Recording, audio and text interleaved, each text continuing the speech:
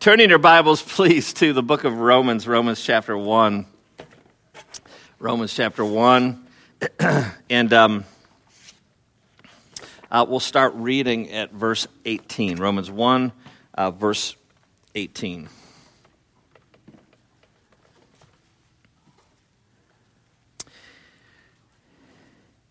And this is God's word. For the wrath of God is revealed from heaven against all ungodliness and unrighteousness of men, who by their unrighteousness suppress the truth. For what can be known about God is plain to them, because God has shown it to them. For his invisible attributes, namely his eternal power and divine nature, have been clearly perceived ever since the creation of the world in the things that have been made, so that they are without excuse. For although they knew God, they did not honor him as God or give thanks to him, but they became futile in their thinking, and their foolish hearts were darkened. Claiming to be wise, they became fools, and exchanged the glory of the immortal God for images resembling mortal man and birds and animals and creeping things. Therefore God gave them up in the lusts of their heart to impurity, to the dishonoring of their bodies among themselves, because they exchanged the truth about God for a lie, and worshipped and served the creature rather than the Creator, who is blessed forever. Amen. For this reason, God gave them up to dishonorable passions.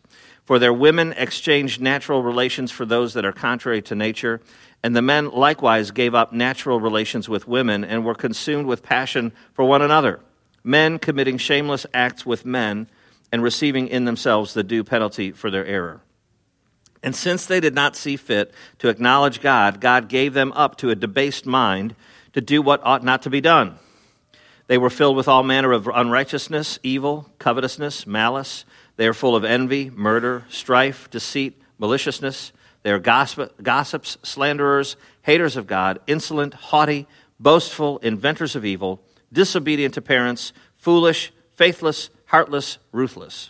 Though they know God's decree that those who practice such things deserve to die, they do not only do them, but give approval to those who practice them. Let's pray one more time.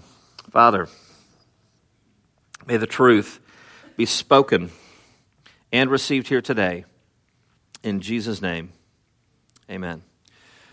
Well, one of the complexities of being in vocational ministry and going on vacation is this. If you go on vacation before a returning Sunday, that returning Sunday is looming out there. So, when I come back in town, we drove back yesterday, the Sunday already had to be planned, and the charts already had to be scribbled on and distributed, and recording had to be sent out, and the team already had to be assembled. And then the other complexity is, at some point, you got to write a sermon. So it just doesn't magically appear. If you're on vacation, you got to come back in, and you got this thing handed over. So I did some studying on the beach. Actually, I did all my reading on the beach or in the condo, and then my wife was kind enough to take the wheel of the car. Just kidding, and only kidding. She was kind enough to do that. In fact, she did that Friday, and then she did it Saturday too. And I took my laptop and I wrote this in the car. And as we were flying through some town on Friday, I got all excited and I told her, "Look at this church sign." We passed this church sign, and it's now our main point. And our main point is this: we don't change the message; the message changes us. Wasn't that somewhere in Alabama or something? Some little church sign. Isn't that good? Oh, you saw it too? No. Oh, you're digging it? No, I'm wondering about Alabama. Oh, Alabama? I said Alabama. Did I say Alabama? I can never keep them straight. But you like that? We don't change the message changes us. That really is the thrust of Romans 1, and our passage has more to do with an overarching theme than an articulation of one particular sin. Now, as you know, over the past few weeks, we've been looking at the 6 or 7 spots in the Bible that inform us as to God's view of homosexuality, God's view for healthy human sexuality. And as sensitive pastors everywhere are quick to point out, we're fools if we don't think that all sin is sin. All sin is sin. And we're fools if we ever feel like we can point a finger at someone else's sin and say, well, at least I'm not that, or at least I haven't engaged in that. All sin is sin. All sin makes God angry. There's a big long list of sins in this passage. We're fools if we say homosexuality is this ultimate sin, and that somehow somebody's more guilty than us. Okay, so pastors have been very careful to point that out. I'm very careful to point it out. Sin is sin, is sin is sin. In fact, you're going to see a video of Dr. Young, and it's confusing at first because he rushes through it. He says, homosexuality is sin no more. And you go, what? He's saying, and he makes it clear in the seconds to come, but he says homosexuality is sin and no more.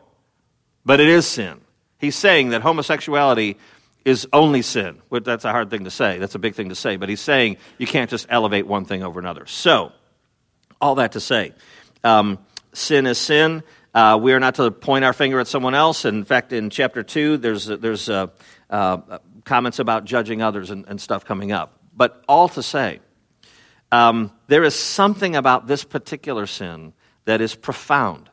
And it's profound in the mind of the writer of the book of Romans. In a sense, it's a summary of what it is to rebel against a creator. When the assault is on humanity itself, when the assault is on an individual person, when the assault is on a distinct biology, if that's denied, well, what's ultimately being denied is the sovereign, consummate right of the Creator to say, this is how I made things, this is how I want them to be. That's the point of Romans 1, ladies and gentlemen. I didn't do my thing. There it is, don't change the message changes us. So let's look at our first of 3 points. I'm trying to hook myself to a passage as we study this topic. I kind of like to do that. So our first point is God's justified wrath. If you look at verse 18, it says, the wrath of God is revealed from heaven against all ungodliness and unrighteousness of men, who by their unrighteousness suppress the truth. Now, to understand that, as well as really the first 3 chapters of Romans and the whole book of Romans, you've got to view the thing in context, all right? So in verse 15, Paul says, I am eager to preach the gospel to you who are in Rome. He's eager to preach the gospel. In verse 16, he says, I'm not ashamed of the gospel. It's the power of God for salvation for everyone who believes. All right, so the issue you see, what Paul is spelling out, is salvation. He's giving us the groundwork for salvation. He'll apply it in chapter 12 and on, but he's giving us the foundation for understanding what God has accomplished in Jesus Christ in salvation. All right? So far from this being a proof text where we just go to it and pick out the part that we want and argue with our friends and try to prove something to our family members or dissenters or whatever, the issue at hand is salvation. And one scholar I was reading described salvation this way. I thought this was pretty awesome. To be emancipated from the greatest evil and be placed in possession of the greatest good. Isn't that a good definition of being rescued from the wrath of God because of sin? Emancipation, in other words, is more than the idea of freedom. It's actual freedom. It's being set free from something. Now, what are we being set free from? Well, notice the close relationship between salvation and righteousness. The Bible is quick to link those, salvation and righteousness. Look at verse 16. I'm not ashamed of the gospel, for it is the power of God for salvation to everyone who believes. Look at verse 17. For in it the righteousness of God is revealed. All right, so salvation and righteousness hooked in the mind of the Holy Spirit of God. Here's some verses from the prophet Isaiah. I bring near my righteousness, and my salvation shall not tarry. You see how the prophet puts those together? Here's another one from Isaiah. My righteousness is near. My salvation has gone forth. My arms will judge the people. My salvation will be forever. My righteousness will not diminish. Salvation, righteousness, they can't be separated.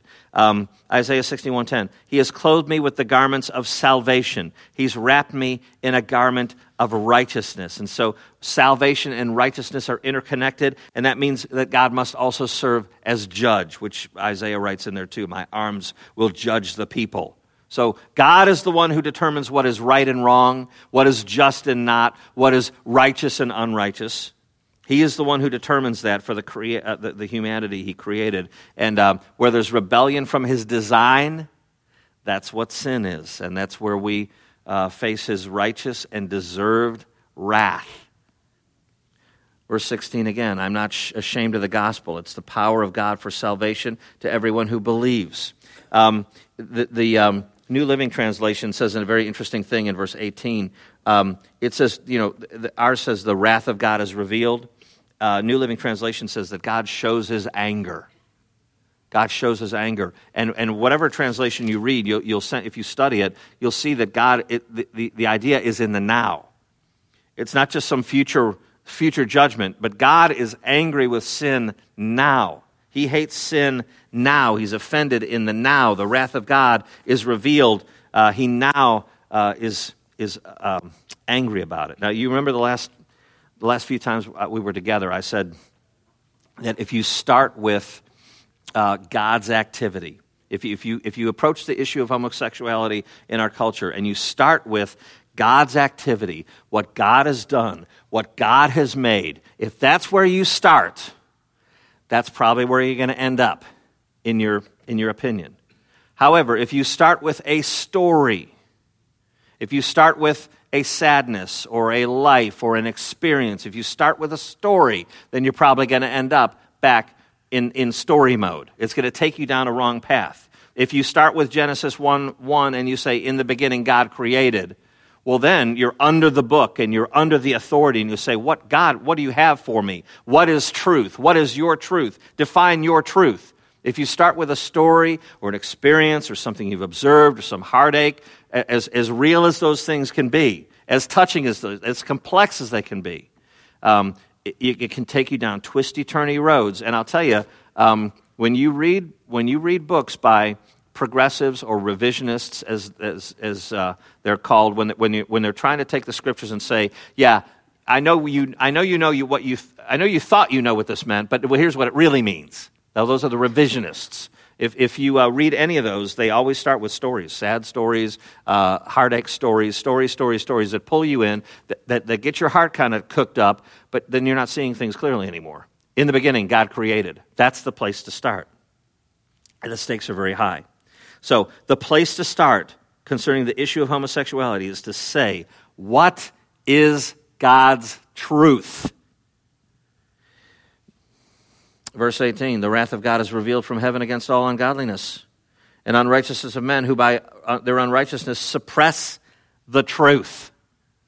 You either bend to it or you try to suppress it. Now, application for your life. Per the Bible, a man or woman is in one or two states. We either yield to the truth, accept the truth, seek the truth, or we want to suppress the truth. We want to say, no, that doesn't apply. Wait a minute, that doesn't reconcile with what I wish this would say. We either submit to it or we resist it. And if we resist it, that means we're wriggling out from underneath the authority of it. That's what suppression of truth is. And so, just as salvation and righteousness are inherently linked, so is unrighteousness and God's wrath and the suppression of truth. That's the whole point of the cross, is to rescue from that. All right? That behind us, let's move on. Our second point, exchanging right for wrong. Now, right away, friends, if you just study this passage, in fact, I was kind of, it's really cool when you read the Bible and you make some notes and you kind of peck away in the passenger seat of the car on your computer, and then you see somebody else has written the same thing that you just wrote down. It's pretty refreshing, actually. But this is not hard to see. Look at verse 23. Verse 22. Claiming to be wise, they became fools, and here it is, and exchanged the glory of the immortal God for images. Right? So the people exchange truth for idols. Right? That's basically what that's saying in verse 23. They claiming to be the wise, they became fools. They exchanged truth for idols. Look at verse 25. They exchanged the truth about God for a lie. Look at verse 26. God gave them up to a dishonorable passage and so on. Women exchanged natural relations for those that are contrary to nature.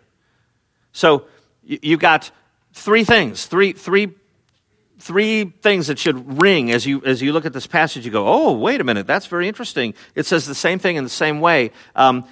People exchanging truth for idols, people exchanging truth for a lie, people exchanging what is natural for what is unnatural. They exchange them.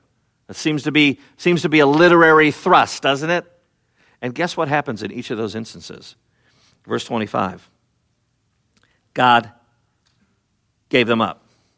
Verse 26. 24.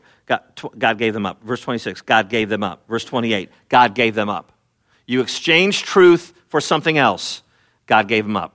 They exchanged truth for something else. God gave them up. And then in this thing that addresses our issue here today, the women, in fact, I think the NIV says, even the women.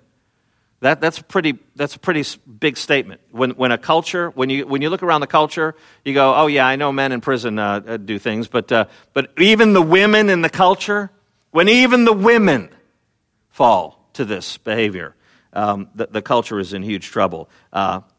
God gives them up, and so when progressives or non-affirmers, as they might be called, clunk you on the head like Mo with Bible verses.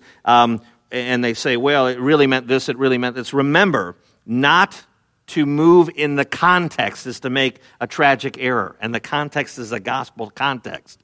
The idea that people exchange truth for a lie, truth for idols, natural for what is unnatural. That is rebellion against the Creator. That's what sin is.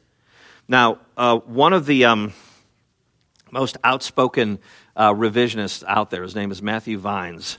And he's written a book that's a big hot seller, and everybody has read that thing, and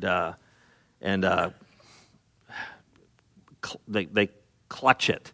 It's so significant in this discussion. But he said this, and listen, he and others agree that Romans 1 is the most explicit condemnation of homosexual behavior as sin in the Bible. That's agreed on both sides. It's a hard passage for the other side to think about because they go, gosh, that's pretty clear. I mean, exchanging natural relations, men giving up their natural relations with women, consumed with passion for one another. I mean, it seems pretty clear, doesn't it? It's a problem for the revisionists. Everybody admits that. But here's what he said.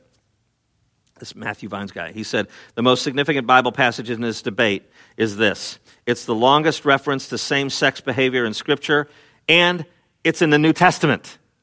So that's another biggie. It's not some Old Testament law that you can kind of brush away and go, well, does that really apply anymore? And let's talk about law and all that. It's in the New Testament. It's written by the Apostle Paul. It's a biggie. You got to do something with it. Now, here's a question asked by that same author. All right, so they use a lot of the same terminology that I use. You know, we got to look at the context. We got to think about the original hearer. We got to view it as the way the original readers would hear it. You know, it was written by a person to a specific audience and so on. And so he asks this question. And what do you think about this question? What we need to ask is that a faithful application of the text? All right, because this is very clear, isn't it? This seems to condemn homosexual behavior, does it not? Does it seem to condemn it very clearly? It does. Very clearly, very explicitly. Every side agrees on that. It's very clear. It's trouble for the revisionists. And so he asks this question. What we need to ask is what we're taking away from this a faithful application of the text? Now, I would say that is a wonderful question. Yeah, I ask that question when I approach the Scriptures. But that's not exactly how he put it. Here's how he really put it. What we need to ask is that a faithful application of the text today? Now, do you see how insidious that is? That right there, if you see anybody who writes a book about anything about the Scriptures, and you see something like that squiggles and gives this license to basically you can do anything you want with the whole Bible, if you put it that way. Is it a faithful application of the text? Today. Oh, that's insidious, friends. That's reason to throw the whole book out and everything that man would ever teach. If you ever hear me say that, leave. That's the problem, friends. It's an insidious problem, and that's also the reason that when you read this guy's chapter on this passage, it's 21 pages long. And if you read the very, very, very, very longest chapter of anybody else, it's 8 pages long. Because you don't need to get squiggle-squaggle and do all kinds of crazy gymnastics to make the passage say what you wish it would say. And so the revisionists or the progressives or however you would say, the people who are saying, oh, yes, we see what it says, but does it really mean what we think, what you guys think it means? All right? The revisionists would sum up the problem in Romans 1 like this. They would say, the sin against which Paul preached was excessive passion. Too much passion. And by the way, I have to I have to make something clear from, 3 weeks ago or so. When I was talking about Sodom and Gomorrah, I can't remember who it was, but somebody stopped me in the hall. It happens all the time. I was telling Timmy about it. It happens all the time. People will stop me and they'll say, I'll never forget what you said 5 years ago. You said blah, blah, blah, blah, blah, blah, blah. And I'm like, that's the opposite of what I said. I get quoted all the time. Oh, you said blah, blah. I wrote it down, and I look at it, and I'm like, I know I didn't say that. Do I remember everything I ever said? Yes. No, I don't. I don't. But pretty close I do. And I know when I wouldn't. Anyway, all to say, what the revisionists will do with the Sodom and Gomorrah situation is they'll reduce it down to this. They'll say, well, the real issue was lack of hospitality. I mean, sure, there was homosexual gang rape, but be a little more hospitable. Okay, that's not the point. That's not what Jesus was saying is, oh, they weren't hospitable enough. That's not what Jesus was saying. Whoever said, I'll never forget what you said, and that was it's not that. It's not that, all right? So it's not just a reduction. This Romans 1 is not a reduction of just people being too passionate. And what they do is they look at, where is that? The word, I have it written down here somewhere later in my notes, but it pops up, the word passion pops up. Verse 26, for this reason God gave them up to dishonorable passions. Verse 27, men likewise gave up natural relations with women and were consumed with passion for one another. And so they go, aha, our escape hatch. They're too passionate. Just too passionate. And so basically what they're saying, to whittle their view down, they were saying something like, if a gay man had straight sex, too passionate. If a straight couple just went at it like crazy, don't be too passionate. Don't overeat. Don't be too passionate about this. You shouldn't let your passions run away from you. When you let your passions run away from you, you indulge and you indulge, and and that's sin. And so that's a reduction of their view that it's just an issue of being excessively passionate. If a straight man had gay sex, too passionate, way too passionate. Get back to your camp. That's it. That's basically the argument. And of course, there's that today emphasis. That question I showed you, that today. The other thing is they'll say is, well, what we now know. Today. Back then they were stupid, but what we now know, with the DNA and the whatnot and the phones and everything. What we now know that we got to take this in a different way, and I'll point out how people thought the world was flat and all that kind of stuff. All right, that's their escape hatch. But friends, and like I say, they use the same terminology I use. They talk about context, they'll talk about original hearers and all that kind of things. But the one thing that they don't ever mention is the Holy Spirit of God. They'll say, well, Paul was under these influences, and he was in this culture, and he was addressing this culture, and Caligula, by the way, and all that, and all this excess passion and all that stuff. But guess what, friends? Who ultimately wrote the Scriptures? The Holy Spirit. The Bible's not written by people. The Bible's written by God's use of people, but who's penned the Bible? The Holy Spirit penned the Holy Book. So Paul wasn't imprisoned by his culture, defective in his instruction. God himself is writing a book that transcends cultures and times, and we don't have to go, well, now, what we've learned now about human sexuality, all the rules have changed. A dude's dude's, a lady's a lady. You go to the Genesis creation account, God makes a man, he makes a lady. He says you're going to have a one-flesh union, and that one-flesh union is profound. It's different. It's even deeper than being blood relatives. It's this amazing thing. It's complementary, not just anatomically, but as essential human beings brought together uniquely and differently into this one new union. That's God's plan, ladies and gentlemen. And this idea of what's natural and unnatural. Revisionists will say that the word nature doesn't show up in the creation account. You go to Genesis and the word nature's not in there. No, it's not. And they'll say, well, it's wrong to keep dragging the idea of natural and unnatural into the argument of a one flesh male-female union, right? But friends, look at verse 20. For God's invisible attributes, namely his eternal power and divine nature, have been clearly perceived ever since the creation of the world. You think that's on Paul's mind in his argument, his salvation gospel argument, in his definition of rebellion before he tells us about what Christ has come to do? Since the creation of the world. What about verse 25? They exchanged the truth of God for a lie and worshiped and served the creature rather than the Creator. It's heavy on the writer's mind. Verse 23.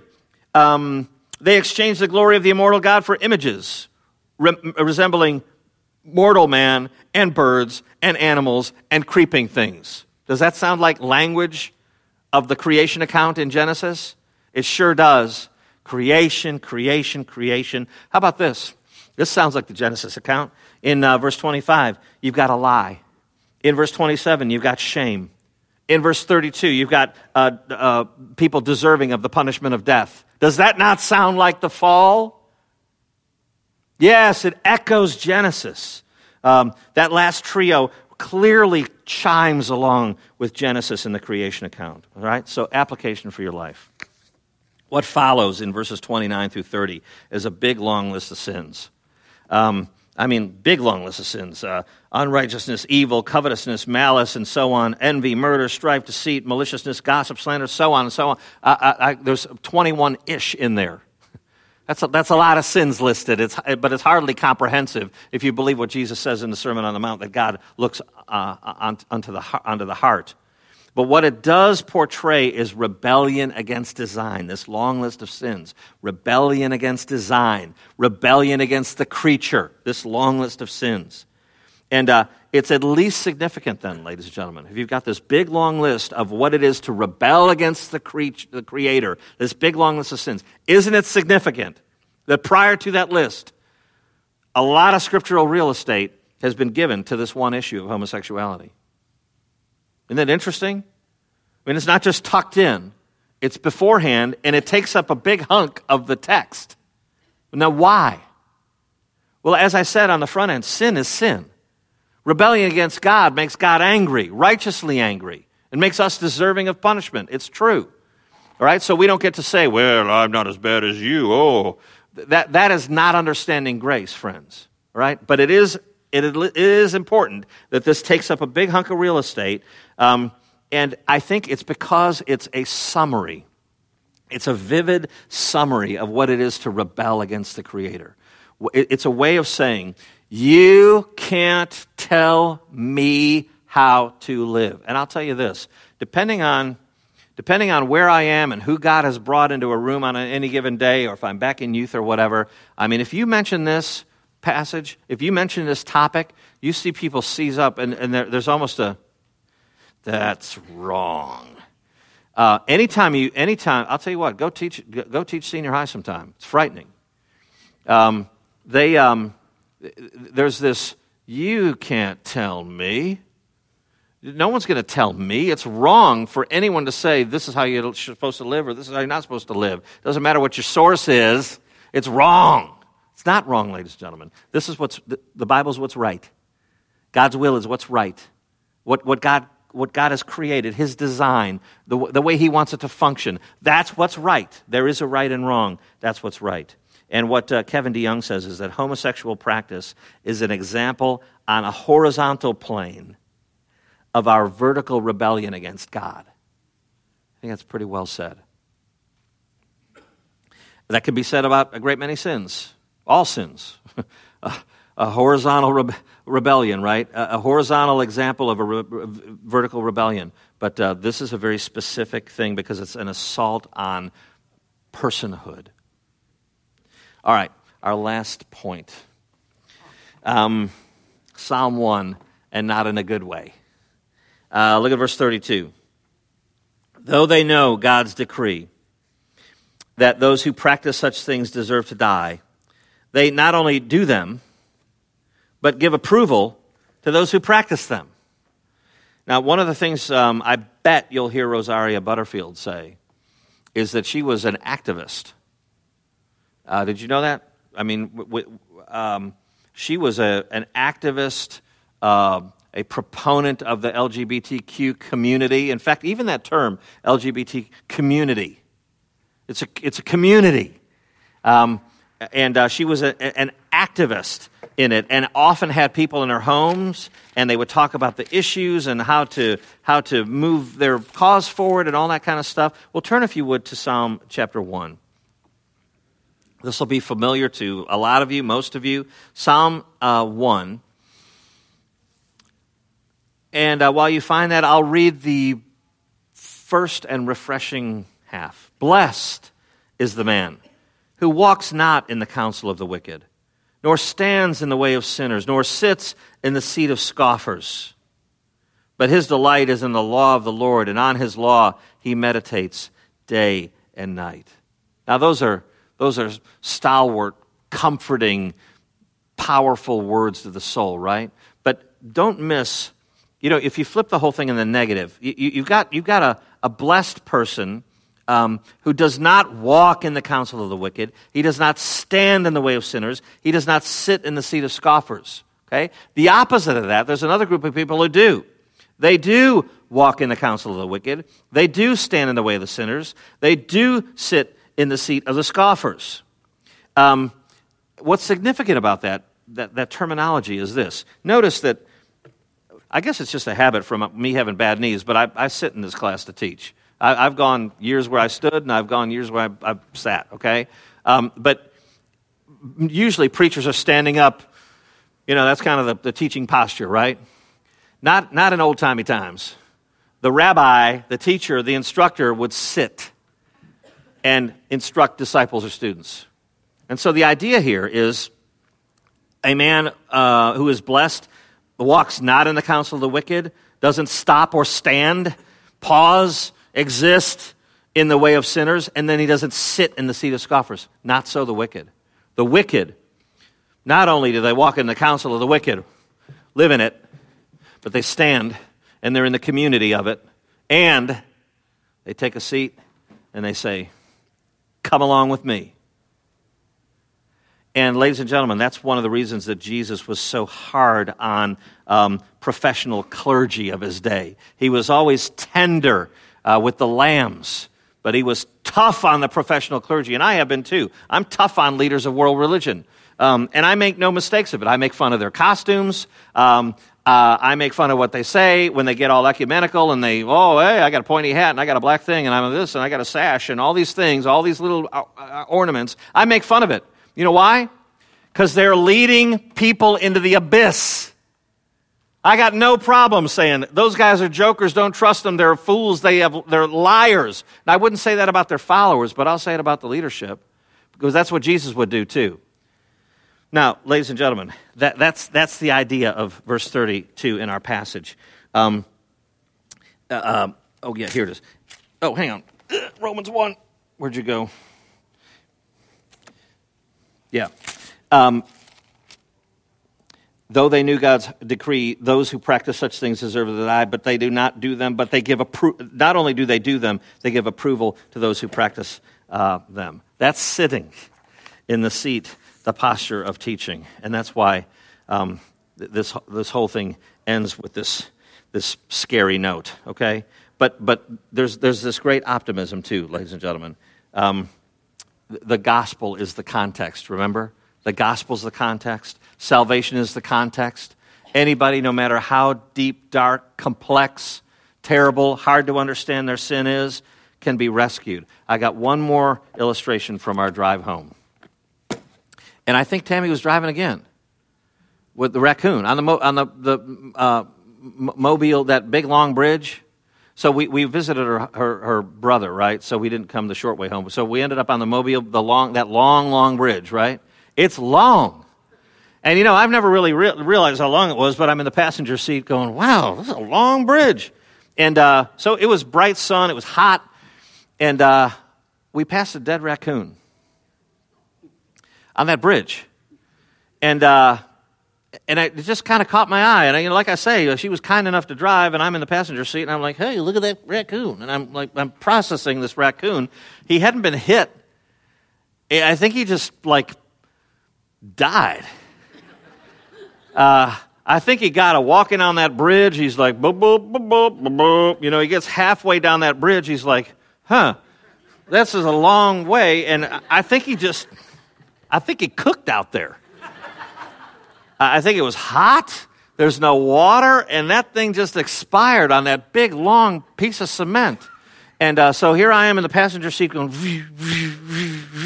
and I'm like, there's water right here. Right here. And not just like big open water, but some swampy stuff. That bridge goes over all kinds of stuff I've never noticed before. And I'm like, here's this raccoon in this dry, hot, desolate highway. But life is right there. It's right there. And I'm telling you, ladies and gentlemen, I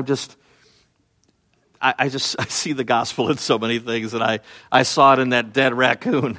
I'm like, folks, the issue of homosexuality is so much greater than the issue itself.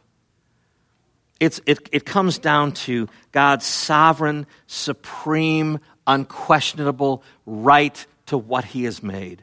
He is the creator. He says, I want it to be this way. And if we shake our fist and we rebel against Him, it only puts us on a hot, desolate highway when life is right there. So I encourage you, and I encourage any listener, wherever you are on an app, or if it's 10 years from now or 50 and I'm dead and you stumble on this message, I just beseech you. Jesus Christ came to this earth to live a perfect life that you couldn't live. You ever felt shame? We've all felt shame. You ever regretted things? We all regret things. Why? It's because of this imprint God's put on our life. He gives us a conscience, everybody. And we have enough information about Him just by what He's made to know something of Him, of his eternal nature, His divine attributes. And it's a call to all humanity to say, submit to this God. I know it's complex. I know the whole issue of homosexuality is complex and even more complex than it ever was before. I firmly believe that, especially with the introduction of the internet and the spreading of information and ideas and pictures and videos and all that. It's intensified the whole thing. I know it's complex, but we are born in sin, and God knows this and sent the Savior to deliver us. So receive the Lord of glory. Accept that Jesus died for you on the cross that you might be given life where there was none before. It's right there. Don't die on the highway. Let's pray. Righteous Father, we come before you and we understand that salvation and righteousness are linked. That to be in your presence is to be made clean enough to be in your presence. And that's not by work that we do. It's not by trying our very hardest to be the best person we can be. It is the gift of eternal life that you've given to your creation only in Jesus Christ, the one mediator between God and man. And so my prayer, Lord, is that you would make souls alive, that you would make eyes see and ears hear and spirits receive the great gift of eternal life provided by you. In Jesus' name, we pray it. Amen. Thanks, everybody. Catch you next time. How you doing? On the who? That or potatoes Foster.